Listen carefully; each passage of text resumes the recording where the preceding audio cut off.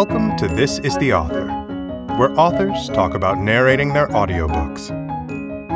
In this episode, meet Hilary Frank, creator of the popular parenting podcast, The Longest Shortest Time, self-described professional soul searcher Megan Griswold, and Jane Mosbacher Morris, the founder and CEO of To the Market. Each of these women were inspired to share insights they've learned in order to help listeners and improve the world around them, and learn why one author wants to take her dad with her on her book tour. Enjoy.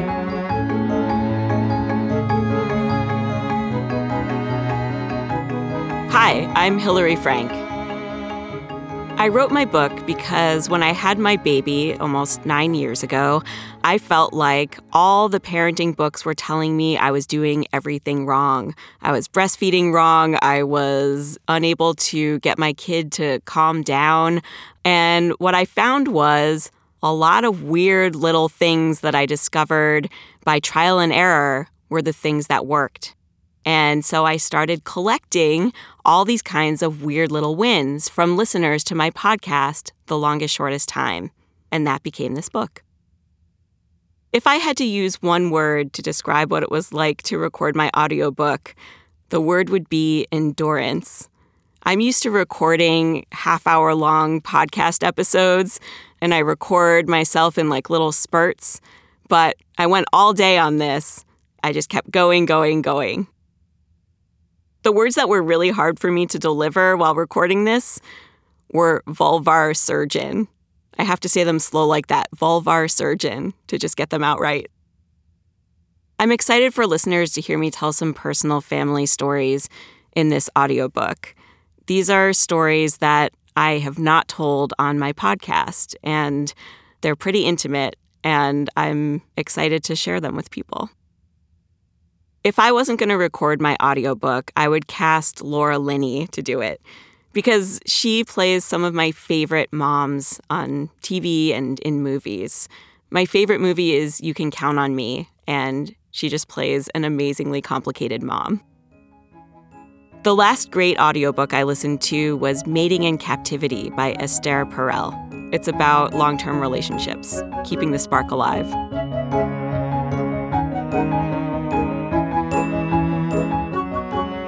Hi, this is Megan Griswold. I was inspired to write my book. One, my dearest friend was slowly going blind, and I was sort of slowly losing my mind, going through ridiculous relationship things. And I started writing stories down of things that were happening to me to cheer sort of both of us up. That's one. In a larger framework, I was inspired. I had quite an unusual upbringing and window into the world of alternative medicine and healthcare and spirituality.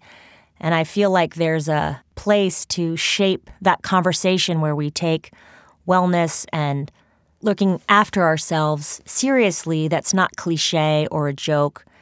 Also, I have this idea that the things we like least about ourselves actually most endear us to one another.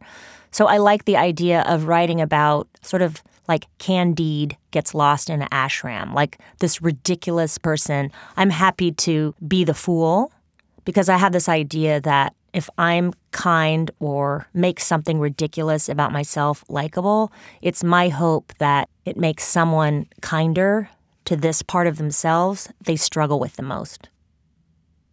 One word to describe what it was like to record my audiobook, I would just say it's not just one word. It was extremely fun and nourishing and a little nerve-wracking just to hear what your own voice sounds like.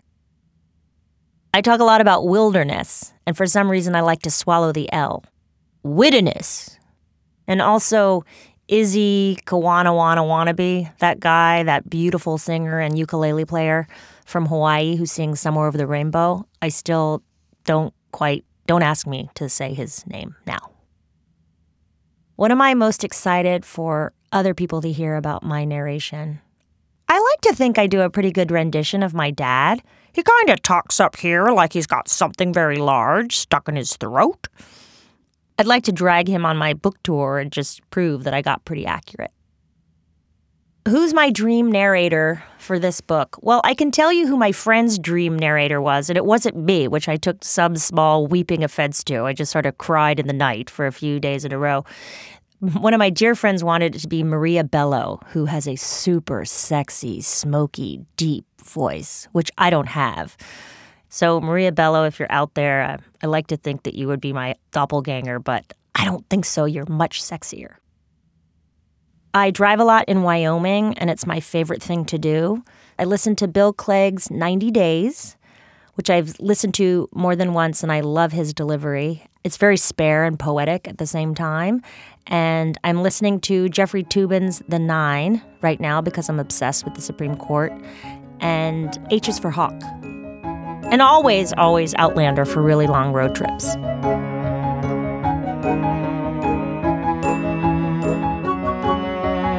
Hi, this is Jane Mosbacher Morris, author of Buy the Change You Want to See. Use your purchasing power to make the world a better place. I wrote my book because I fundamentally believe that we all have the opportunity to positively impact people or the planet just by thinking a little bit more about the money we spend. The book really chronicles categories that everyone at every socioeconomic level spends money on, from things like shirts and shoes to chocolate and coffee, and provides examples as how we can all make micro changes to buy better. If I had to describe what it was like to record my audiobook in one word, that word would be hard.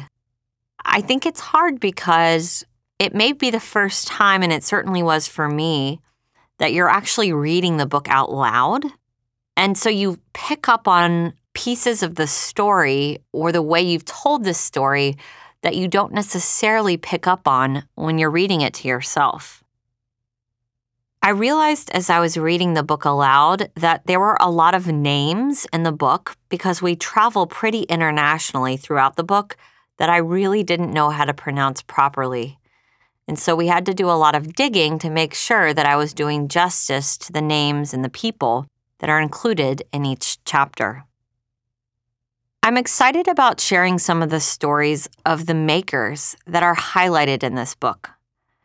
There are so many stories of really extraordinary courage and perseverance that often don't get told in the media or even in books. And we had a chance to cover some of those in this book, and I'm excited to get to highlight and champion just the human spirit. If I wasn't going to record my audiobook, I would cast C.S. Lewis to read my book because he is, in fact, my favorite author. The last great audiobook I listened to was actually written by one of my dear friends, Maura Ahrens-Mille, and it's called Hiding in the Bathroom, an introvert's roadmap to getting out there when you'd rather stay home.